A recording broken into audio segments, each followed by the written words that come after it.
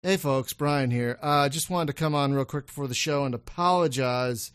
This is a morning show, and I have no excuse except that I was half asleep. I forgot to hit the record button on Voice Meter Banana here, so the only audio I have is from the stream itself, and it's not the greatest, and it kind of cuts out at the end. So I'm really sorry about that. It's pretty unprofessional, and excuse me, I feel like such an idiot, but when the stream was working, we got a lot of good stuff in with the folks at not only THQ Nordic, but Digital Reality, which is a nice surprise. So I hope you enjoy the show. And we did have some Discord connecting issues as well. So there are a few times where Reinhardt kind of popped out.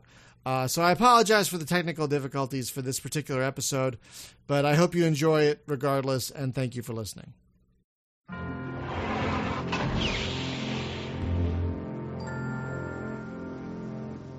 Good morning, my friends, and welcome to the Space Game Junkie Podcast. I, as always, am your co-host, Brian, and since we're doing a morning show, I am your only co-host this morning, because I don't know if you all know, but Jim and Hunter are 3 hours ahead of me in North Carolina, so they're at work right now, so they couldn't join us. But I do have two guests joining me from across the pond over in Europe. Our first guest is Reinhardt Police. Did I do it right? Yeah, exactly. Hi. Yay! Hello, everybody. Business and Product Development Director over at THQ Nordic, and Balazs Vajvari. Did I do that one okay? Perfect. Yay! Yay! Lead programmer at THQ Nordic, and he is, Reinhardt is in Barcelona, and Balazs is in Budapest. So welcome, gentlemen. Good afternoon to you, I guess. It's morning here, but good afternoon. Hello there. Good afternoon, everybody. I want to thank you for joining me. I'm very excited to talk to you because, I was talking to Reinhardt before the show about the great work you guys have been doing with community engagement and goodwill, and you guys have been acquiring a lot of properties lately, including a bunch of very beloved space games. So I kind of wanted to start, if you don't mind, kind of from the beginning. So. Let me just quickly jump in. So I wanted to explain. So Balazs is actually not exactly part of THQ Nordic, but he was one on the original Imperium Galactica team, and he also worked with us on the Imperium Galactica remaster that we just released. Wait, what? You waited down to drop that on me? Oh my god! Oh my god, hi! I thought it's more funny this way, right? You son of a gun! Hi! Oh, we just lost him. Oh no! Where'd he go? Oh, there he is. Oh my god, Balazs, you worked on the original Imperium Galactica games? Sorry, I lost connection for about 10 seconds. Yeah, but, no worries. Discord might be having an issue. Reinhardt just explained that you worked on the original Imperium Galactica game. Imperium Galactica 2. Oh my god. Huh. Okay. Damn it, Reinhardt. I don't know if you guys knew this. For about 10 or 15 years, Imperium Galactica 2 is my favorite 4X game. It's still like up in the top 2, almost tied with like Distant Worlds. Oh my god, I love Imperium Galactica 2 so much. God, this is a nice surprise. Oh my god, hi. Okay. Hello. Before you get too excited, let me just explain it a bit. Okay. I write that when we were finishing Imperium Galactica 2, so I wasn't there all the way through. I was there at the end, and I was there when things got a bit complicated about the Imperium Galactica IP, right? And that's when we started Hegemonia, Legions of Iron, which came after Imperium Galactica, of course. Yes. So I guess that's what Reinhardt was explaining, that I'm not exactly part of THQ Nordic, but I'm the one who worked on Imperium Galactica, and I'm the one who's been working on the remastered version of it. Well, I have to thank you first off for that remastered version, because I tried to play the disc version a few months before you released the latest version. Actually, I tried to play the disc version on Windows 7. Didn't go well at all. It only wanted to run in a window, I had to force it in a window. I think I don't remember if it was either a command line or DXWND, that utility that lets you put older games in Windows. Somehow I had to force it in a window, one of those ways. And even then, whenever I would load up, I think the shipbuilding screen or the research screen, it would just crash outright every time. Yeah. So I have a little history of it if you want to hear about it. I do want to get there. I did want to start. Yes, okay. Fine. I do want to get there. I did want to start at where this whole journey with Nordic and everything began, though. If I was reading correctly, Nordic began as kind of a company that sweeped up all these old Dreamcatcher and Joe Wood properties. Am I remembering that correctly?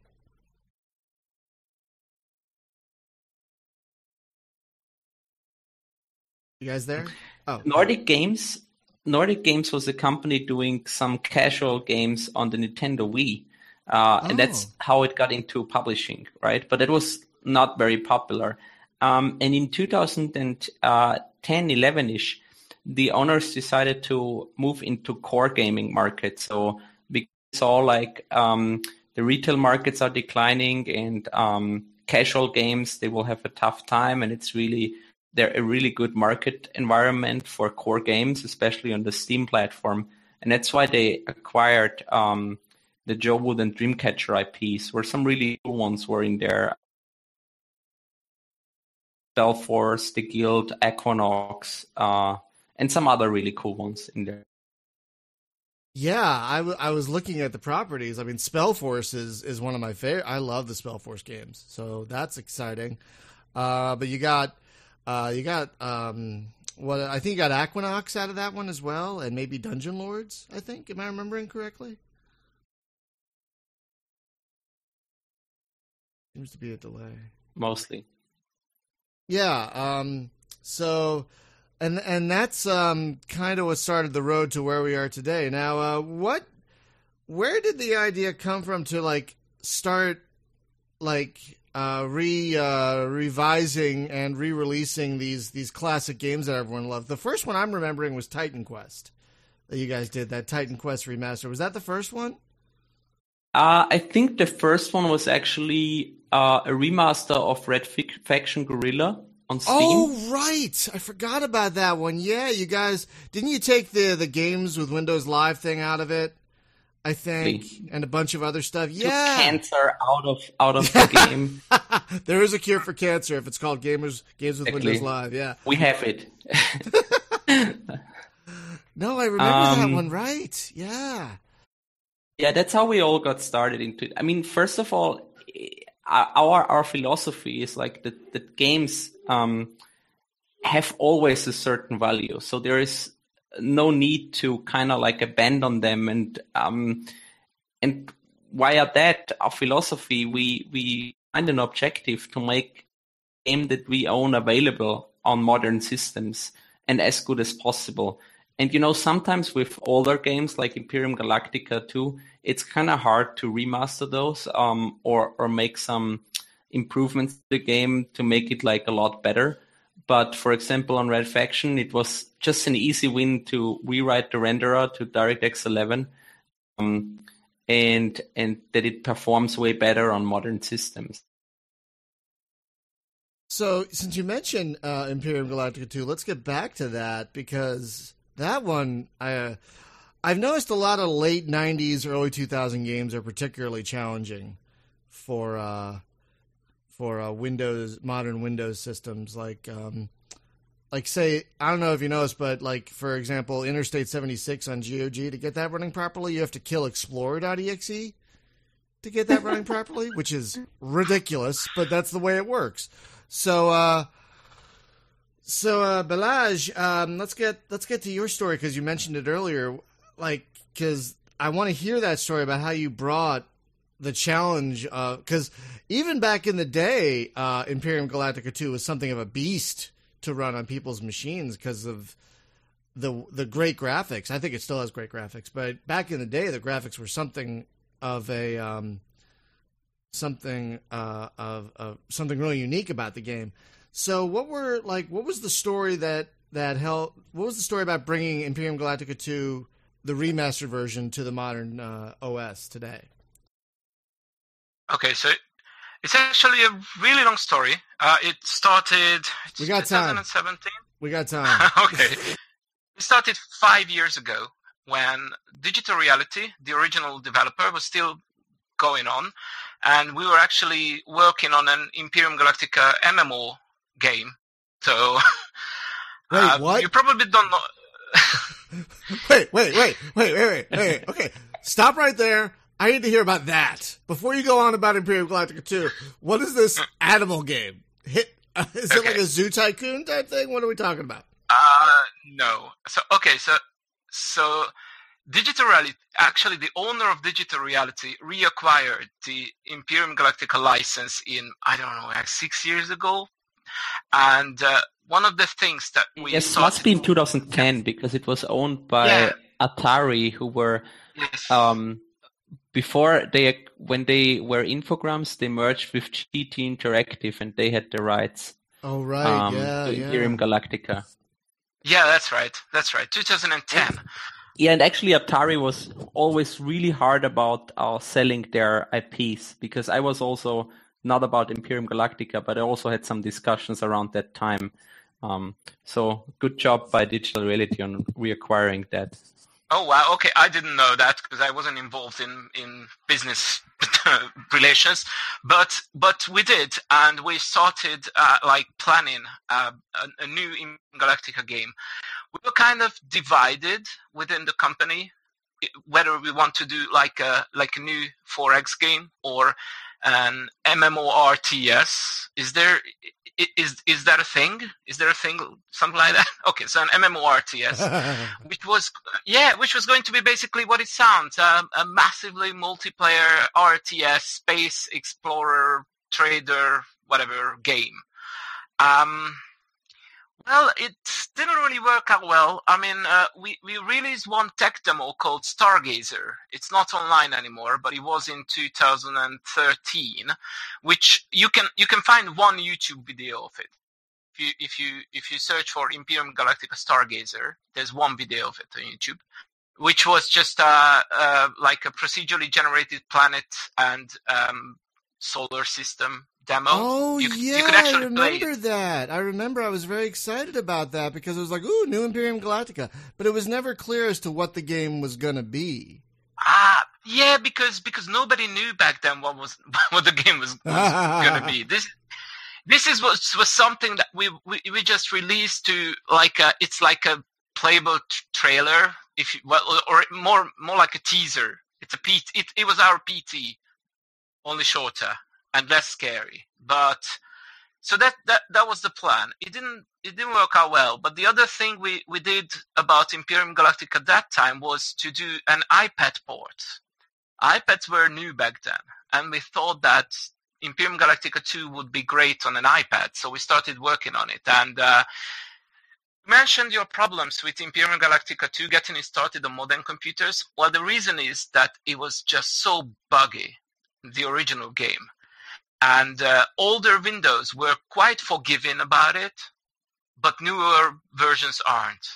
So if the game was trying to read a memory location that doesn't exist, the new systems just crash. Well, not crash, but killed the application. The old ones didn't do anything.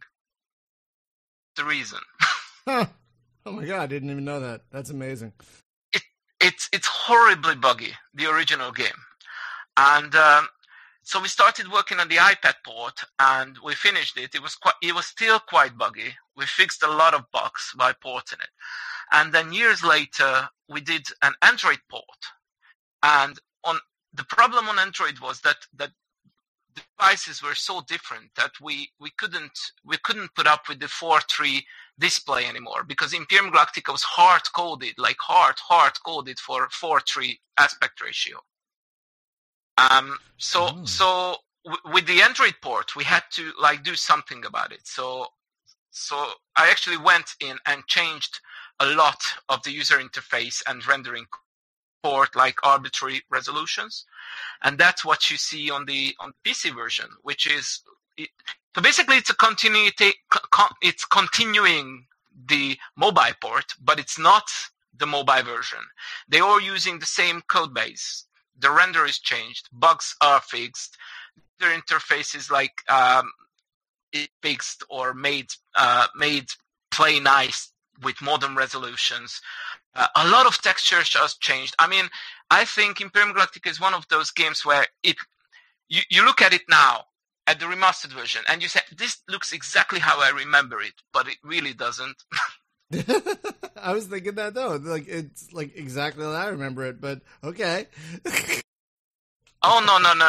You'd be surprised. This is one of those, it's not like a remake, but like subtle remaster, but a lot of things have changed, like font and planet textures and user interfaces, effects, a lot of small things. They all the same. We didn't change the art style, which is okay. In my opinion, it's still okay. I'm not saying absolutely fantastic, but this is one of those games that I always thought it has to look similar to what it looked like because people are expecting that. This is true. We gamers are a finicky bunch or a fickle bunch, and yeah. I mean, so many times I see gamers like, I want that game re-released, just make it look better and change nothing else, like all the time.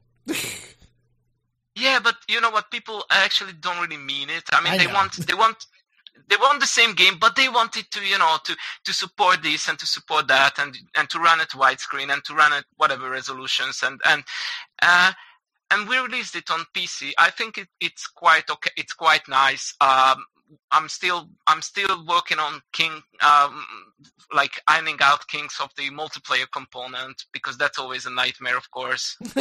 And that's right. Yeah, well, that's the truth. Especially the way that the Imperium Galactica multiplayer is built. You wanna share some rants about that? Yeah, hit me, because I would love to. I've never played it in multiplayer, so I'd love to try it at some point. So please, yeah. Well, if you ever played it in multiplayer, you probably know what a desync is because it kept desyncing all the time. Unfortunately, it still does sometimes. It's a wonder it works. I mean, Reinhard knows that I could rant forever about the code of Imperium Galactica. It was really in a bad shape. And what we're doing is we released it on PC, and I'm very active on the forum.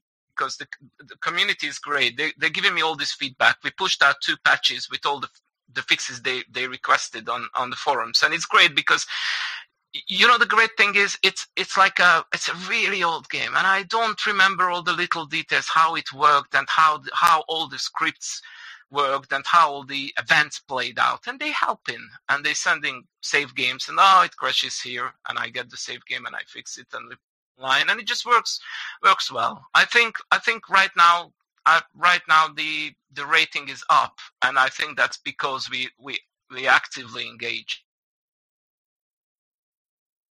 Yeah, I mean that's a big part of not only like trying to get these older games to run, I'm sure, but releasing any game in this day and age is you got to be really engaging and active with the community, and this is a much beloved game. Like I never owned it on the iPad or I didn't have a tablet that could run it. But I know a lot of people love those mobile versions, and I was very happy. I almost bought an iPad a couple of times because I wanted Imperium Galactica 2. I will be perfectly honest. Oh, okay, thank you. It's essentially the same game. There are some slight changes to the user interface, and funnily enough, you can still activate the mobile user interface on PC, and it's in the settings. And I left it in there because, well, A, it's easy code anyway, and B, some people actually preferred it.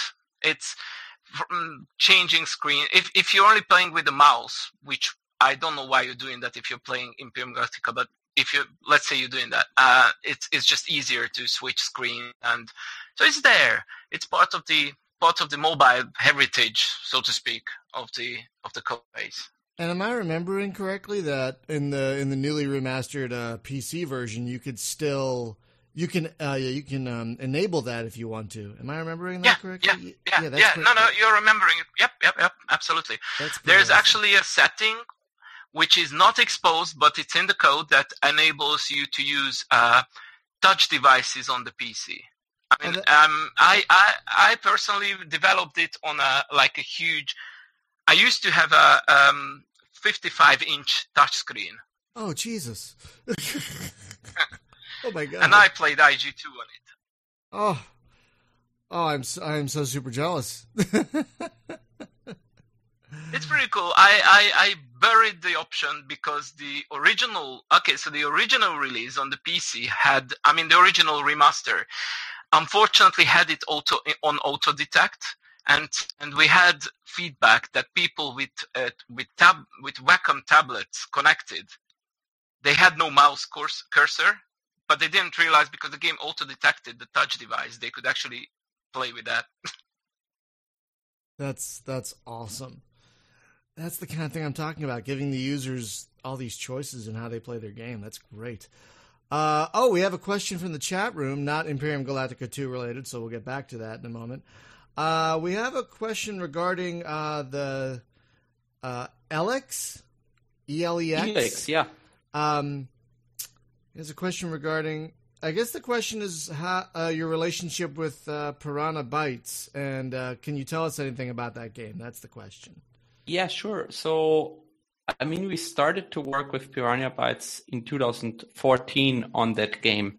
And the relationship goes also back to when we acquired all the JoWood properties, because JoWood had the publishing and distribution rights to the Gothic series. So Gothic 1, 2, and 3. And this was done by Piranha Bytes. So we were always in loose contact. And, they are like one of the pioneers of the modern open world RPG, I'd say. Even the Witcher 3 game director was always telling in an interview he references Gothic 2. And you could see a lot of elements that Gothic 1 and 2 pioneered. So when they were done with their Risen series, they, even before that, they approached us and said, hey, it's time for something new for us, and we want to work on totally different, but also an open world RPG, and might be interested. And we looked at it, we were kind of interested in that, and then we signed up with them, worked with them on 14, basically. Yeah, we are looking to finish it. Felix finally, very exciting to see how all the players like the innovations we brought into the game. Setting and our vertical exploration feature. It certainly looks gorgeous. I was looking at it on your site yesterday, and it looks visually amazing. We're also doing it for the console platforms, which is not relevant here in this community.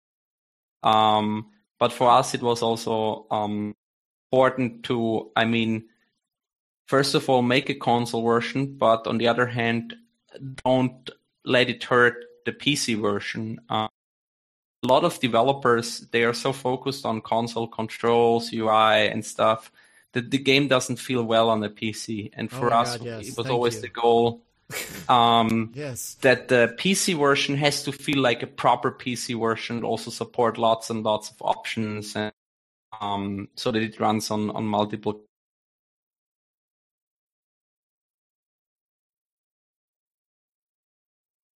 Hang on, Rhino, you keep cutting out. Still?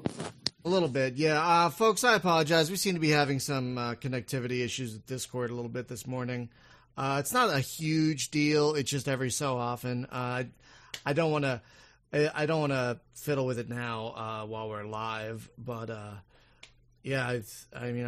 changed the servers and everything, so I think this is probably the best we can do. But folks, I apologize for the connection issue we're having with Discord. Hopefully it'll iron itself out.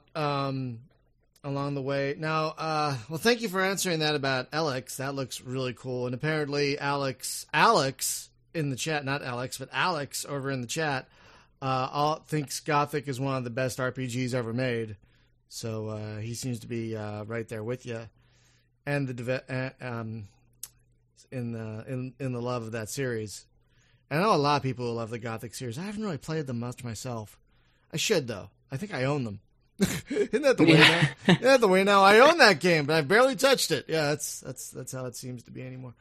So, Balazs, getting back to Imperium Galactica for a moment, I'm guessing that the first game was a lot easier to port over because I have that on disc as well, and I played that straight up in DOSBox, and it ran without a freaking hit. It was a little speedy, like I had to turn the cycles down a bit. But other than that, it ran way easier than its own sequel. So actually on the remaster, we didn't actually touch the code of the original Imperium Galactica because we actually don't have the code. Yeah, it was never backed up properly, and we never got it right. It was anyways written in an architecture that would be very painful to work with. So the version we put out is also a DOSBox emulated version. That makes sense. Wait, so you own half of it? Did I hear that right? Well, we own it fully, but you have access to half. Oh, that's so sad.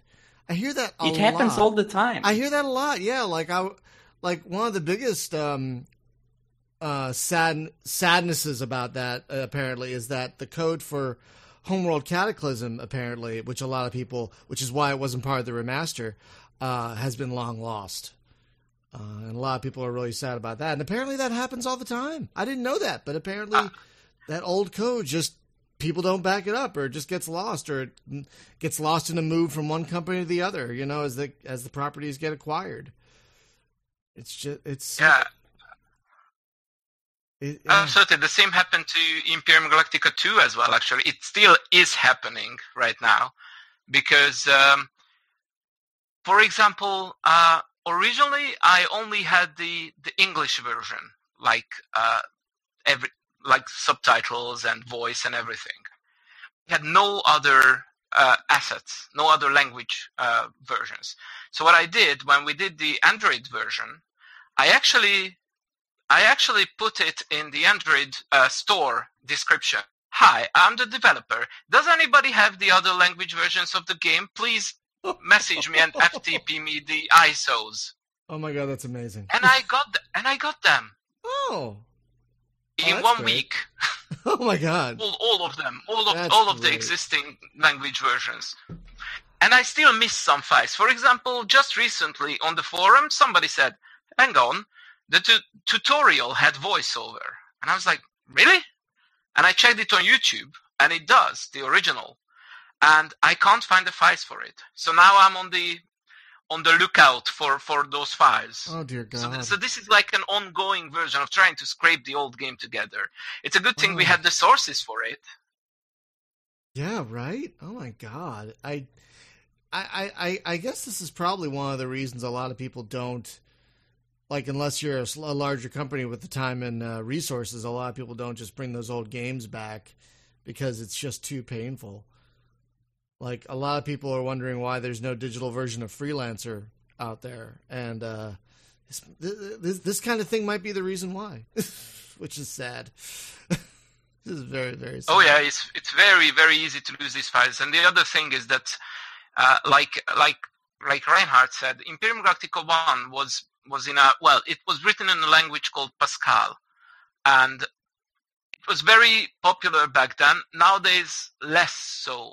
And it's kind of hard to put it together on a modern system. It's not impossible, but it's really would be a lot of work. Not to mention fixing the bugs and the problems and everything else. So it was just much more practical to release it as it was in a DOSBox environment.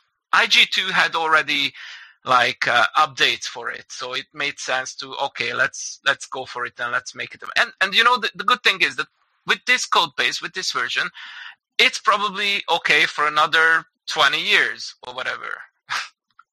Oh, really? Let's see how it looks like in 10 years when there are several new Windows versions and they screw everything up that the previous ones did well and we have to remaster it again. Oh yeah, well, at least there's something to begin with, you know. Now, I want to talk about another remastered game you all did, and Balazs, you probably didn't have anything to do with this one, and I hope that's okay. But Nexus: The Jupiter Incident. That was a wonderful surprise when that hit Steam, because that game felt long abandoned, like multiplayer didn't work, it was buggy on a lot of people's systems, you had to hack it to get it to work in widescreen. And then one day we get this patch that fixes all of that. And it runs wonderfully. And it's still a gorgeous game. Like that game came out in what, 2004? Yeah, 2004, I think, originally. Yeah, and 13 years later, it is still one of the prettiest games in the genre. And I'd love to talk to you about the work that went into bringing that up to speed, as it were. That's a funny story, because the original development studio was also based in Budapest, Hungary. The project actually started as Imperium Galactica 3. Right. Yeah, and they even released a tech demo. But the then publisher of the project lost the license for Imperium Galactica for, I don't know the exact reasons, but I think they just had a time-limited license. Then they reworked the whole project, and the developers anyways didn't want to do like a 4X game. They wanted to do more like a cool space game, and then they came up with this tactical fleet simulation mechanics, and which I think is part of why Nexus is still unique and great. So the development team, right after Nexus was finished, they were forced into bankruptcy with some other projects having some issues on. And wired in that bankruptcy, actually the Hungarian authorities ordered to destroy all hard drives and servers of the company. Wait, what? Yeah, there was also something involved with so the developer, they put together a second team that worked on a military strategy game. And they were hired from a competitor, also a Hungarian studio. And of course, they were not happy that they hired their prime team, right? And so they came up with this story that there was code theft involved, and kind of talked the authorities into, well, it's for real, it has to be destroyed and stuff like that. And that's why they did it. And so the code to Nexus was lost for almost 10 years, I guess, since basically acquired it. We acquired it on the premise we have no code. Well, we had a code base from like, I'd say 9 months from ship, where patches would have been really painful to develop because like half of the game wasn't written in that code base. But I basically chased up a lot of people from the dev team, and they like told me, hey, we were approached so many times by the former owners of it, and we really wanted to do because we are so proud of the work we did back then, but we just don't have it, right? It's not possible, it's lost. And well, one day, I think it was around New Year's and Christmas, I talked to somebody in a position where I knew like he has to have somewhere backups and stuff. And he told me again the same story. And then he said like, oh wait, I found these discs. Maybe I checked them because they are unlabeled. And on one of these unlabeled discs, there it was, the source code of. Oh my God. That's so amazing and fortuitous. Oh my God. Exactly. And then we started right away, reworking it, upgrading it, making it better, adding features, what the community requested. And once we were done, we were just like, hey, let's just drop the bomb, right? Everybody was so happy, I think. Well, okay, before we dropped the bomb, we invited, I think, about 20 players for a closed beta test, just to make sure we didn't fuck up something. Oh, nice. Yeah, that was a really nice surprise. And that's something you guys seem to be doing with a lot of your properties, are these nice surprises. That's stuff like that I really love to do, to dig up old stuff and games that are really still unique and have a good following, to just available again and see if there's a potential for a sequel. Well, a lot of people wanted me to ask you about a Nexus sequel, if there's any possibility, because apparently I never finished the game because I don't finish games very often, but apparently it did leave open the possibility of a sequel. Yes, I think it did very openly on the story side. So I wouldn't rule it out, but I'd say at this point we have nothing to announce about. Sure. I mean, we just finished like remastering everything. We actually, I think 2 months ago, we just put out mod support with Steam Workshop support. So if anybody wants to create mods, go on Steam, get it, and share the mods, right? Oh yeah, that was also amazing. And Chris over on YouTube is asking if Nexus will be getting any Steam achievements at all. Is that in the cards? To be honest, I don't think so. I have the feeling Steam achievements are very relevant for a small group of people. And if the architecture is just not built for it, it's kind of, I wouldn't say it's not very hard, but kind of hard to bring it in afterwards. Yeah, that and makes sense. so at this point, our decision was it's just relevant for a too small number of people, I'd say. Sorry for who was the name? It's on YouTube. Chris Spalton. It's on the YouTube chat. It's not in Discord. Sorry, Chris Spalton. We'll do it with our new releases, of course. But yeah, I want to talk about getting to older releases because I said I could talk about this all day. You guys recently, I think it was late last year, like September, I think, acquired the pretty much entire Novalogic library. Which is relevant because there's Tachyon the Fringe in there. So there's a space game in there. And I was kind of sad that Novalogic only did one. I mean, their flight sims were so great and fun, and they could have done a million space games, and they all didn't even have to have Bruce Campbell in them.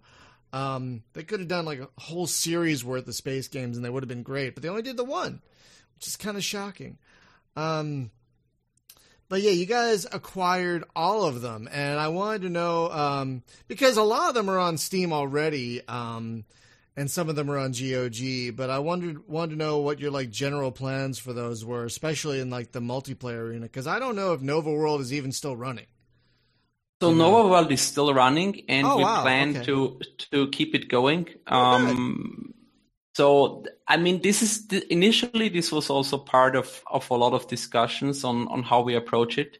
So initially there were some thoughts about like replacing Nova World and with some more modern, more like that we also run our other games on.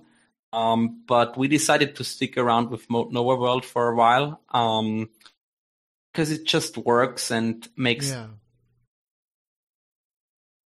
The aim is to keep multiplayer going because I think all of the Novalogic games have multiplayer.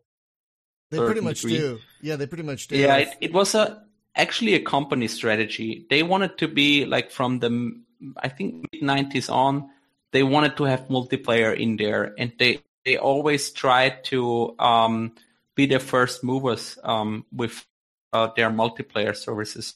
Fortunately, the company was on its own and lost their long-term partner, Electronic Arts, at some point, and so it was kind of hard to get good projects going for them, and they had to basically let go of their prime team, I think. Oh, that's really a shame, because for a while they were like a force of nature in gaming for like the 90s and early 2000s. Like you couldn't get away from their games and you didn't want to. Like I remember like one of the first multiplayer experiences I had was that I enjoyed was F-16 and MiG-29. I think you could play those against each other in multiplayer, which was kind of unheard of back then. I mean, Falcon 3 had it kind of, sort of, but it didn't work that great. So yeah, I remember playing multiplayer F-16 MiG-29, really enjoying it. I mean, they did you could tell they really, really cared about I'm not going to say entirely seamless, but I think as seamless as possible for the time experience when it came to multiplayer. They were so the core of Novel Logic was, unless a lot of other game companies, it was always tech people that cared about tech. So programmers that worked on the games and on the 80s, 90s.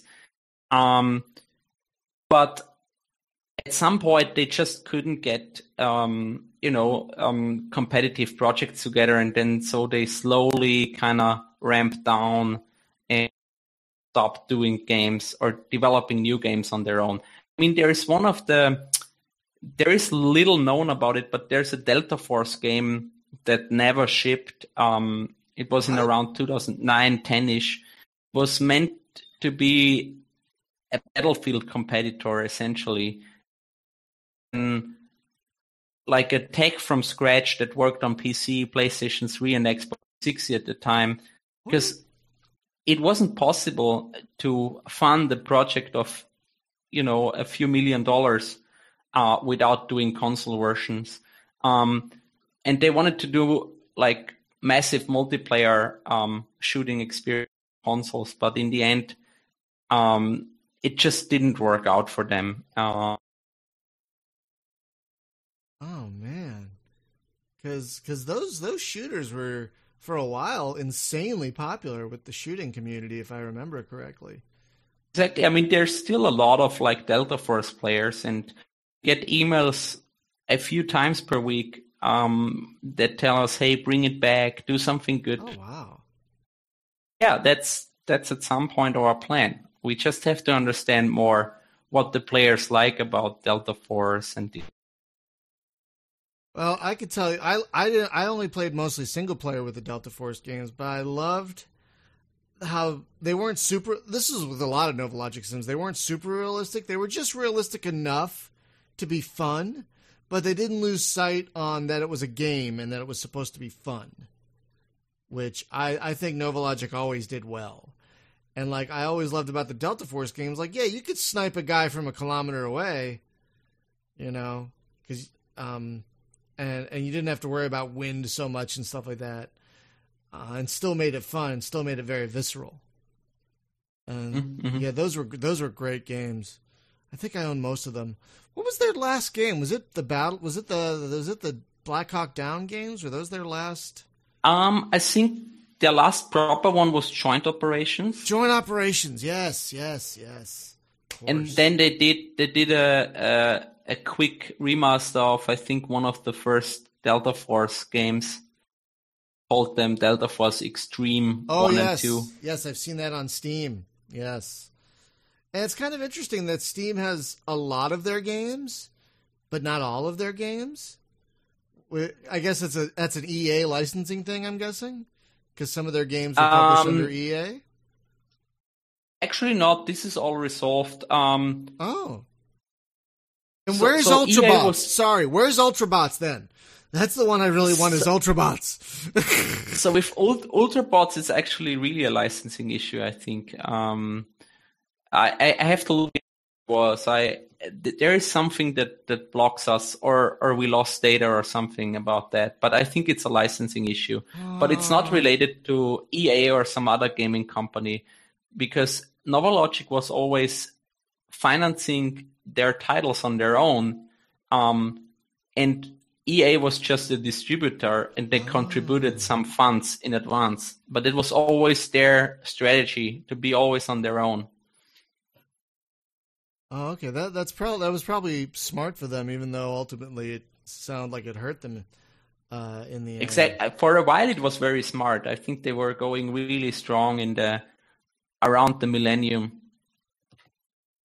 Yeah, and then consoles kind of took a hit to PC gaming for a while, and a lot of things suffered, like space gaming, for example. It was kind of a shame because their space game came out on the tail end of the like golden age of space sims, and if it had come out maybe a few years earlier, and I don't want to, I'm not trying to judge or second guess them, but it came out kind of a little too late for it to really get a lot of traction, which is a shame because it's a really good game, Tachyon. But if it came out like a couple years earlier, it might have gotten a lot more traction. So it's kind of a shame. But I'm super excited you guys got that license for NovaLogic, because there's a lot of great folks. If you're not familiar with NovaLogic, they made so many great games: flight sims, first-person shooters, a robot game, a space sim, just a bunch of great stuff. And God, did you play the original like Comanche back in the early 90s? I did. I think not the first one though. I think I'm too young for this. But I've heard many times the story that this was basically their entry into computer gaming. That they discovered Comanche around like 1990, realized, oh wow, we can play games on these devices, and this is awesome. Yeah, I mean, the graphics, especially at the time, their voxel graphics were like freaking mind-blowing. Especially back in the pre-3D acceleration days. But the gameplay was also fantastic because it was just so much fun. Like, I think their F-16 sim is one of the very few sims that allows you to drop nukes. I think even to this day, it's one of the very few sims. I think there's like just a couple of sims that lets you drop nuclear armaments, and that's one of them. Or maybe it was F-22, one of their F-22 Yeah, one sims. of these, I think. Yeah, I forget exactly which one. But yeah, I think there's only like 2 or 3 flight sims that let you drop nukes, and theirs is one of them. So congratulations on acquiring that. We'll do something good to it. Now, there are a couple other space games that you guys have in your cadre of properties, such as Space Force. Pax Imperia? Yeah, Pax Imperia, right. Is that both of the games or just the second one? It's theoretically both of the games, but I think the first one is also totally lost. Because the first one's the better one, if I remember correctly. The second one is not bad, but it's not... It was kind of a mess, if I recall. It's kind of a buggy mess. But you also got Space Force Rogue Universe, which is a really underrated space game. Really. Yes, but to be honest, we don't own Space Force. Oh, I must have misread. I must have misread. Now, another series I'm excited you guys got that you're actually making a new game for is Aquanox. What's the name of the new Aquanox game? I'm totally blanking. It's like Deep something. What's the name?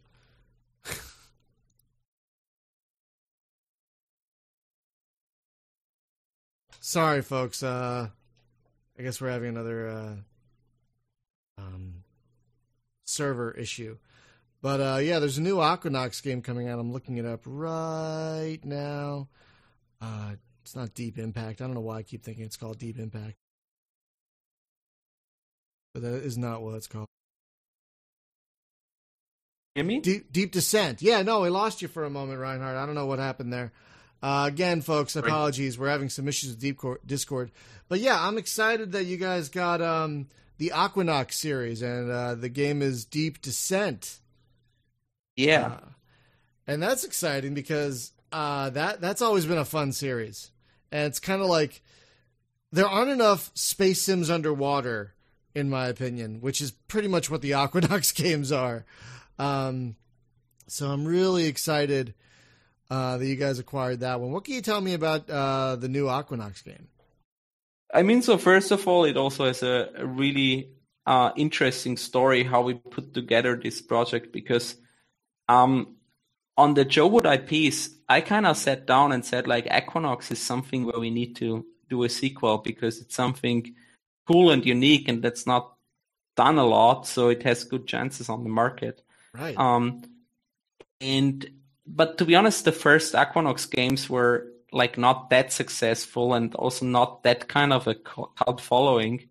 So it's kind of hard to make a case, and that's why we ended up doing a small Kickstarter to see if there are enough people interested in that. And eventually we reached our goal on Kickstarter and are now in full production of that game. Which is exciting.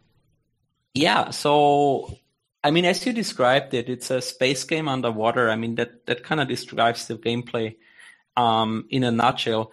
But we also, so our biggest reference in terms of space game is actually Freelancer to a certain degree. So we have a lot of RPG elements in the game, so that you can go on stations, talk to people, accept quests, salvage resources, craft new weapons and stuff like that, upgrade your ship. While the first two Aquanox games were mainly shooting games, without that much depth. I think that's one of the reasons they're not looked on as fondly as, say, the successor Archimedean Dynasty, because Archimedean Dynasty was a bit more open and more privateer Freelancer-esque, whereas the Aquanox games are much more linear, and that's kind of not what people wanted. People wanted the more open, which sounds like what you're going for, which makes me super excited. Exactly. Yeah, we want to definitely, I mean, we understand like the most popular in the series is actually Archimedean Dynasty. Oh yeah. So we wanna tie in first on the dark, deep underwater atmosphere that Archimedean Dynasty offered, and also on the openness. I think Archimedean Dynasty is still a bit more of a underwater submarine sim than what our game is. But we're definitely not a bullet hell action game over the top and stuff. So like one of the first challenges of this project was actually to make it look and feel like an underwater experience. So make it really dark, make the light play in a nice way that it kind of guides you, and it kind of also scares you, and it gives you the feeling. So everything, even like when you shoot and stuff, the bubbles and stuff, it should all feel like you're underwater. And that was the first objective. And I think we've hit that, and also a lot of other stuff in terms of how our systems work. So we are now hard working on the content of the game, actually. Which is awesome, because it looks great. And I have to admit, I didn't give it much of a look beforehand, because I never really disliked the Aquanox games, but it was like, Aquanox, But now that you're telling me it's more of the Freelancer variety, I'm like, when can I pre-order this? Like, any game that's anything like Freelancer, to me, sold. Just give me more of that kind of open, fun, shooty, RPG-ish, gameplay. And I'll just play it forever. You know what I mean? People still play Freelancer. People still mod Freelancer, So why that formula isn't copied more, I guess it's probably difficult to do. But I'm really glad to hear the next Aquanox game is in line with that. Another game I wanted to ask about is Dungeon Lords. You guys have that one, right? So it's actually owned by its original creator, David Bradley. Oh. We've been working with him on bringing it to Steam. And yeah, we wanted to work more on it, but it's kind of a difficult relationship, say. Oh. Although it's very great to work with him and so. Right. Did you guys have anything to do with the current version that's on Steam? Yes. Okay. I wanted to say there are some issues with that, right? Not really, no. We played it in multiplayer a couple of months ago, and we were just very pleasantly surprised how much fun it actually was. Because that game was very maligned for many years. And I got the Steam version because I heard it had like the great co-op. Plus, apparently, it's not bad now. Like, it was buggy and It was very maligned for many years, but now it's actually good job. It's a solid, fun. It's still quirky because 2002. Games were different back in 2002. Let's be honest. Exactly. But it's very quirky. old school. But the way that the class and skill system plays out, if you play it for more than 2 or 3 hours, it kind of unravels its potential. And when you realize how you can combine abilities, classes, and stuff, then you're like, wow, this is amazing. And I mean, the original developer, David Bradley, his history goes back to the Wizardry series. Exactly, so he always keeps saying he created the RPG genre. And he was definitely part of that movement, and he understands RPGs.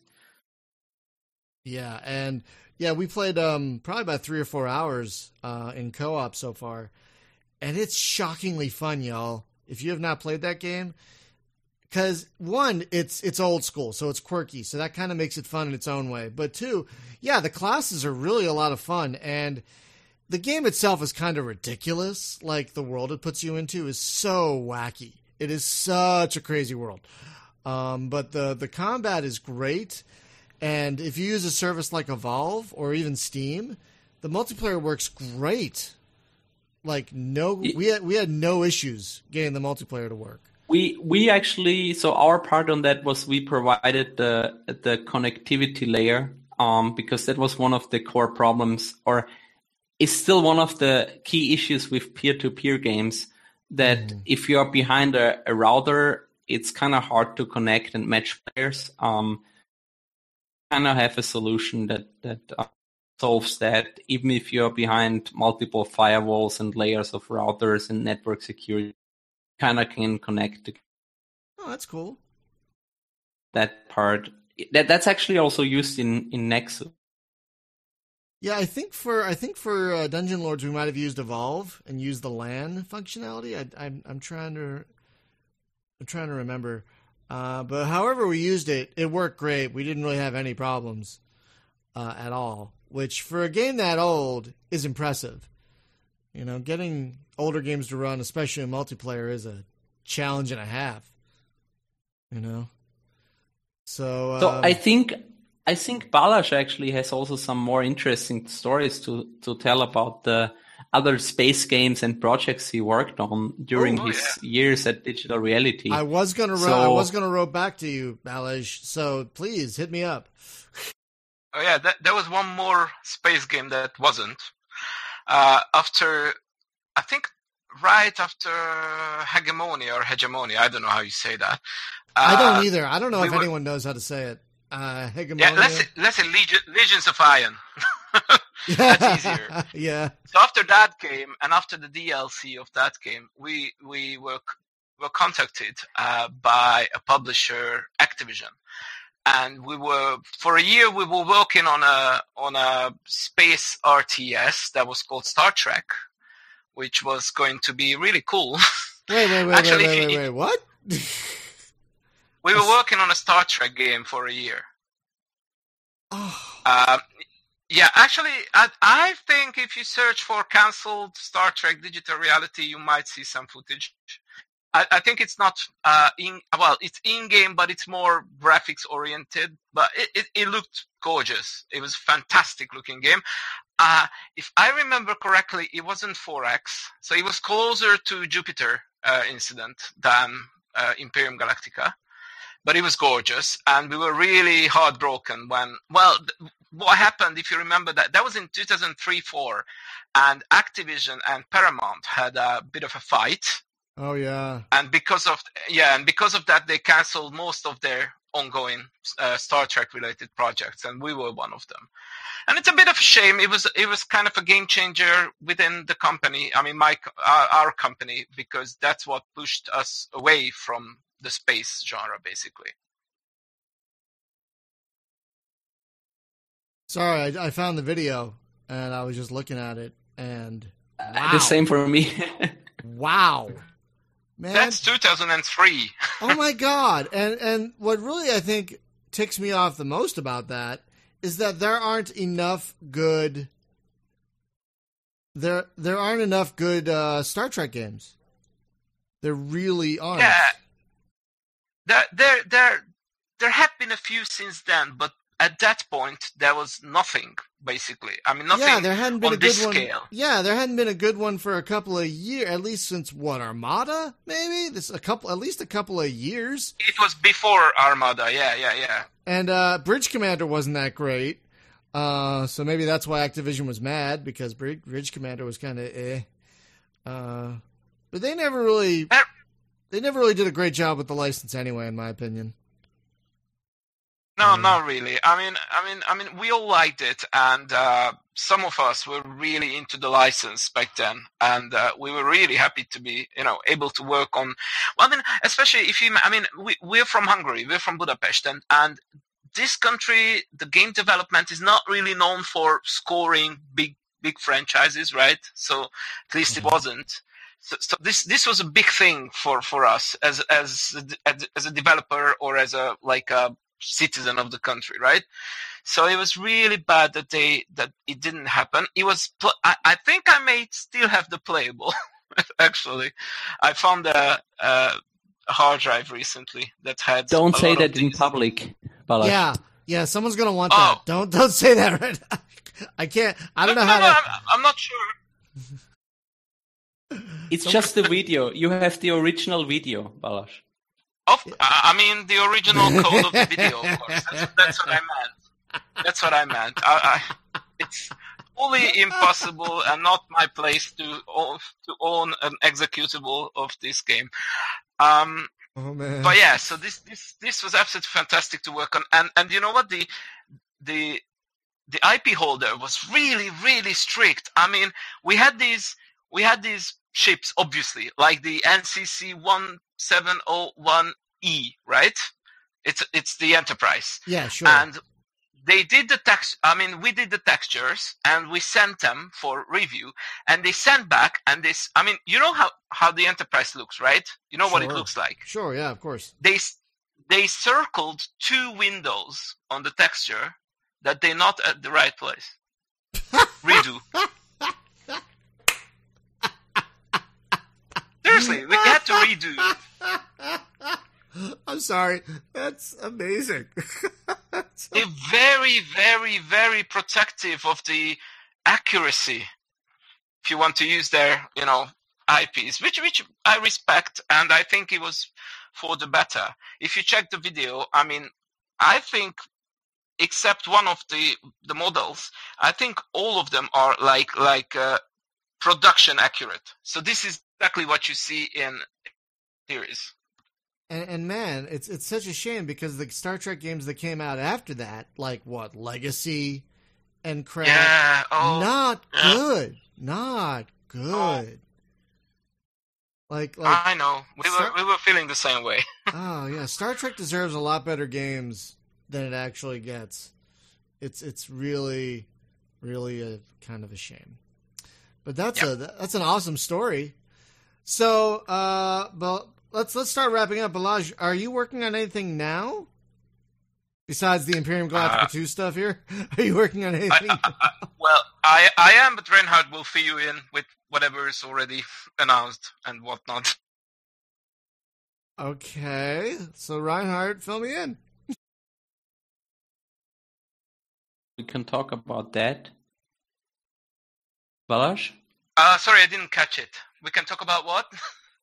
Cinemora? Oh yeah, I'm working on Cinemora. This is not very space game related. It's a sci-fi. Yeah. Well, it's sort of. We focus on space games as our primary source of coverage, but as gamers, we're all over the place. So I've played Cinemora. Okay, like cinema. Cinemora. I have played. Yeah, it's Latin. Yeah. Oh, okay. Name. So yeah, there's a new version of that coming out, like a remastered version or something, I believe.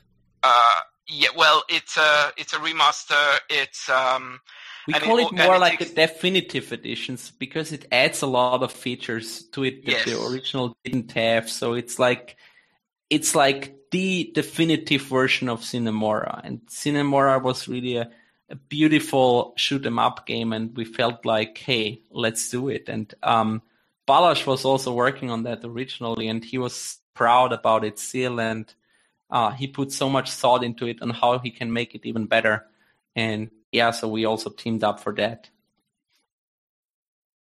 Yeah, there are a lot of them on the market, a lot of shmups on the market, but for some reason, doesn't matter. We want more shmups. Just love the shmups.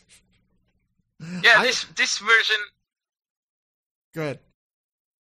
Sorry. So this version is actually. I mean, I always felt that it worked fine on the original platforms. That was the PC and the 360 and the PS3, and then there was the Vita version as well. But it was a bit like something was missing, and for me, it was mainly like some sort of multiplayer, and it doesn't really lend itself to like network play. The local multiplayer aspect was missing, and now we are fixing that.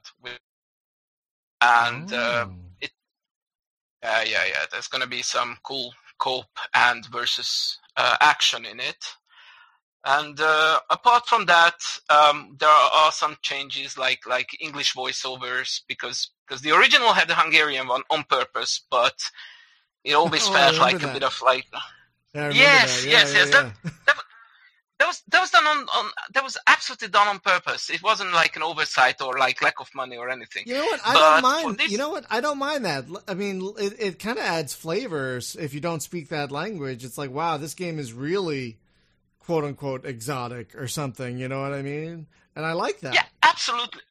It's still an option. I mean, everything is in the new version is done so that it can be like switched back to the original. Like, for example, there's now a proper 16:9 aspect ratio support because it was like ultra widescreen. And that was one of the big complaints about the game. The black bars. Oh, right. Now they're gone. And there were some like shmup related complaints on forums, and I went through it last summer. I went through all the shmup forums and gathered all the complaints about the game and if it was like feasible to do it, I changed it in the new version. Awesome. And it's all optional, so it can be like for me it's a bit of a like half preservation project and half expansion, and THQ and Reinhard was kind of like the good games. I mean, I contacted them. Do you want to do that? And they were like, yeah, sure, let's do it because it's for everybody. I actually pushed for the co-op mode. Remember? Yes, you did. Yes, that's right. I always felt like a shoot 'em up game is just way more fun if you're able to play it in couch co-op, at least, like together with a friend. Because other than that, it's just like comparing scores and kind of watching somebody else play. So I thought it's a good thing to try to include that. And Balázs and his team came up with a. Yeah, I've recently discovered the joys of couch co-op in the last couple of years. And I'm very excited when more local co-op games comes to Steam because I got a Steam Link for that very reason, which is awesome. If anyone hasn't gotten a Steam Link, it's a great little thing, especially over a wired connection. It's fantastic. So I have it. Yeah, it's great, isn't it? I mean, yeah, absolutely. Not every game works with it, but if a game does work with it, it's fantastic. It's absolutely fantastic. Even like strategy games, if you hook up a mouse and keyboard to the thing, like I was playing Age of Wonders 3 over the darn thing. It was great. It was really great. So, yeah, Steam Link, folks, especially if it's wired. So let's start wrapping up. What was the big thing you guys are working on right now? What would you like to leave people with as we wrap up? I think we talked a little bit about Elex.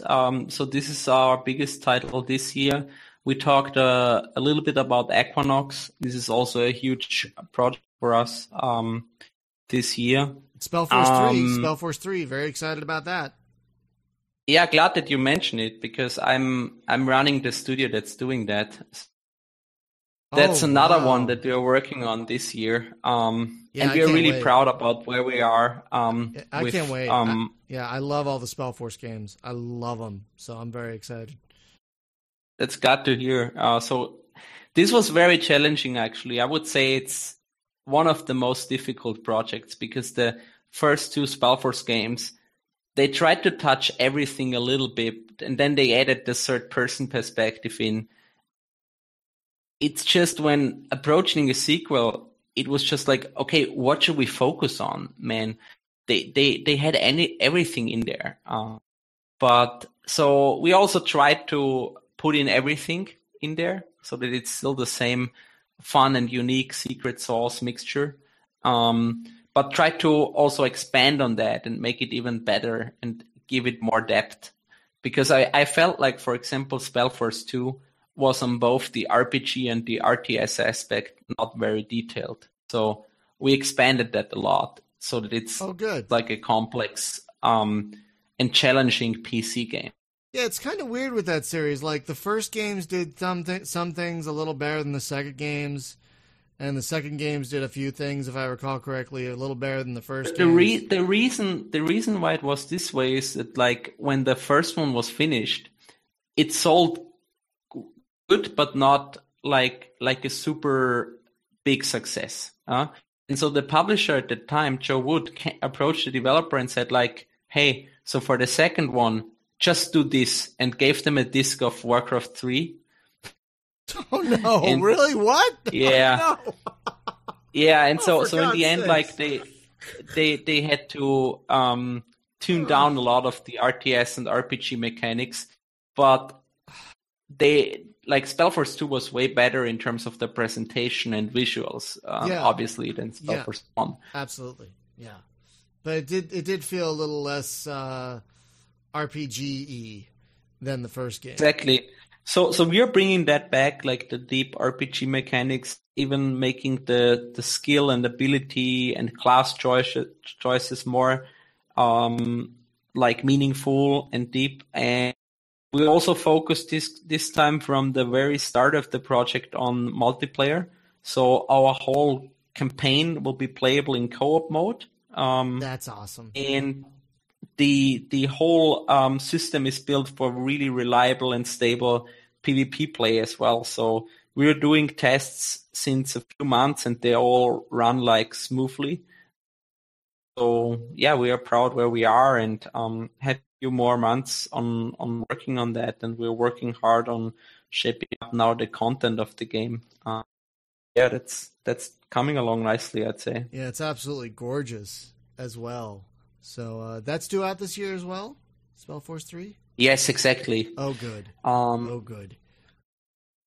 Not like I don't have enough to play, but you know, what's one more? And the other project that we haven't talked about that it's also due this year is Battle Chasers, which is the game itself is a JRPG, so like the Final Fantasy games in the mid-90s.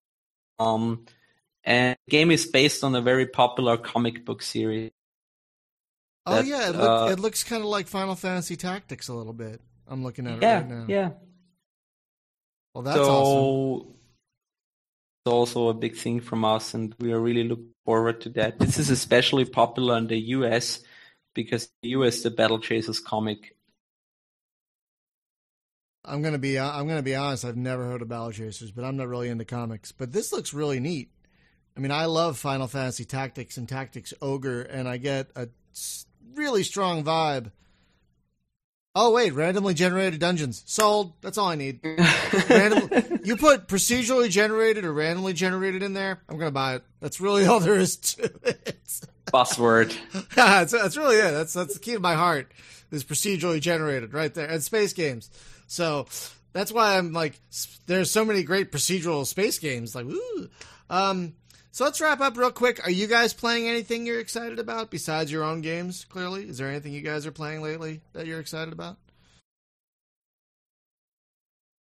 There is a lot of other stuff, but I can't talk really about anything more than what we talked about. I don't know, Balázs, if you want to share something.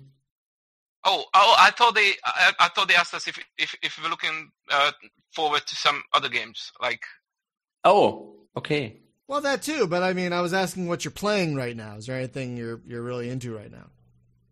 Oh, right now, I'm doing the waiting game for Mass Effect. Yeah, you and a lot of other people. Yeah. Yeah, and I bought on Friday a Nintendo Switch, and I'm playing Zelda all the time. Congratulations! How are you liking it so far? I like it a lot, but I'm a fanboy, so yeah. the best reference for that. I've been a Zelda fan since Ocarina of Time, so I'm really happy that they nailed it again. I know a lot of people who are like massive Zelda fans who are really happy with the new game. They're not even on the Switch; they're just playing it on the Wii U, and they're quite happy with it. So, gentlemen, I'd like to thank you for taking the time out of your day to talk about not only the classic games that THQ Nordic has been vacuuming up and bringing to Steam and GOG. And again, I thank you for all the work you've been doing on all the... Because, I mean, us older nostalgic gamers have money now. You know, I mean, that's really what it comes down to. And we want to play these old games that we loved. On the convenience of digital distribution. So thank you, especially for Imperium Galactica, bringing those back. Because I told people for years they needed to play those. I'm like, I don't have an iPad. Well, fine. Get it on Steam and the Mac App Store now. Yeah, exactly. And GOG and everything. So thank you for bringing those back, gentlemen, especially Imperium Galactica 2, which is very close to my heart. So just a couple of programming notes before we wrap up, folks.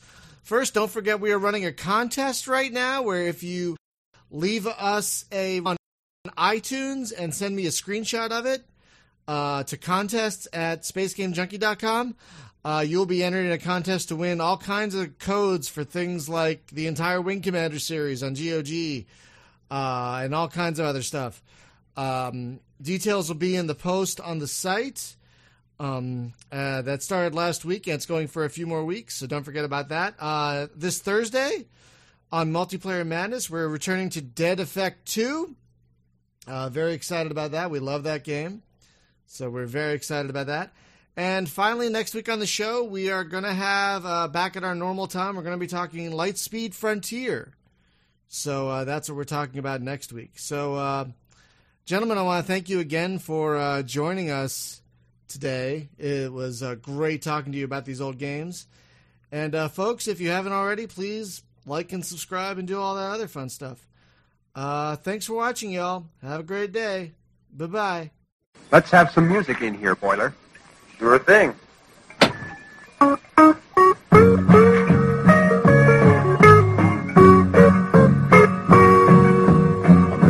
Sunshine down, but I see the only one. Trying to think I'm over you. I find I've just begun. The years move faster than the days. There's no warmth in the light. And how I miss those desert skies. You're cool.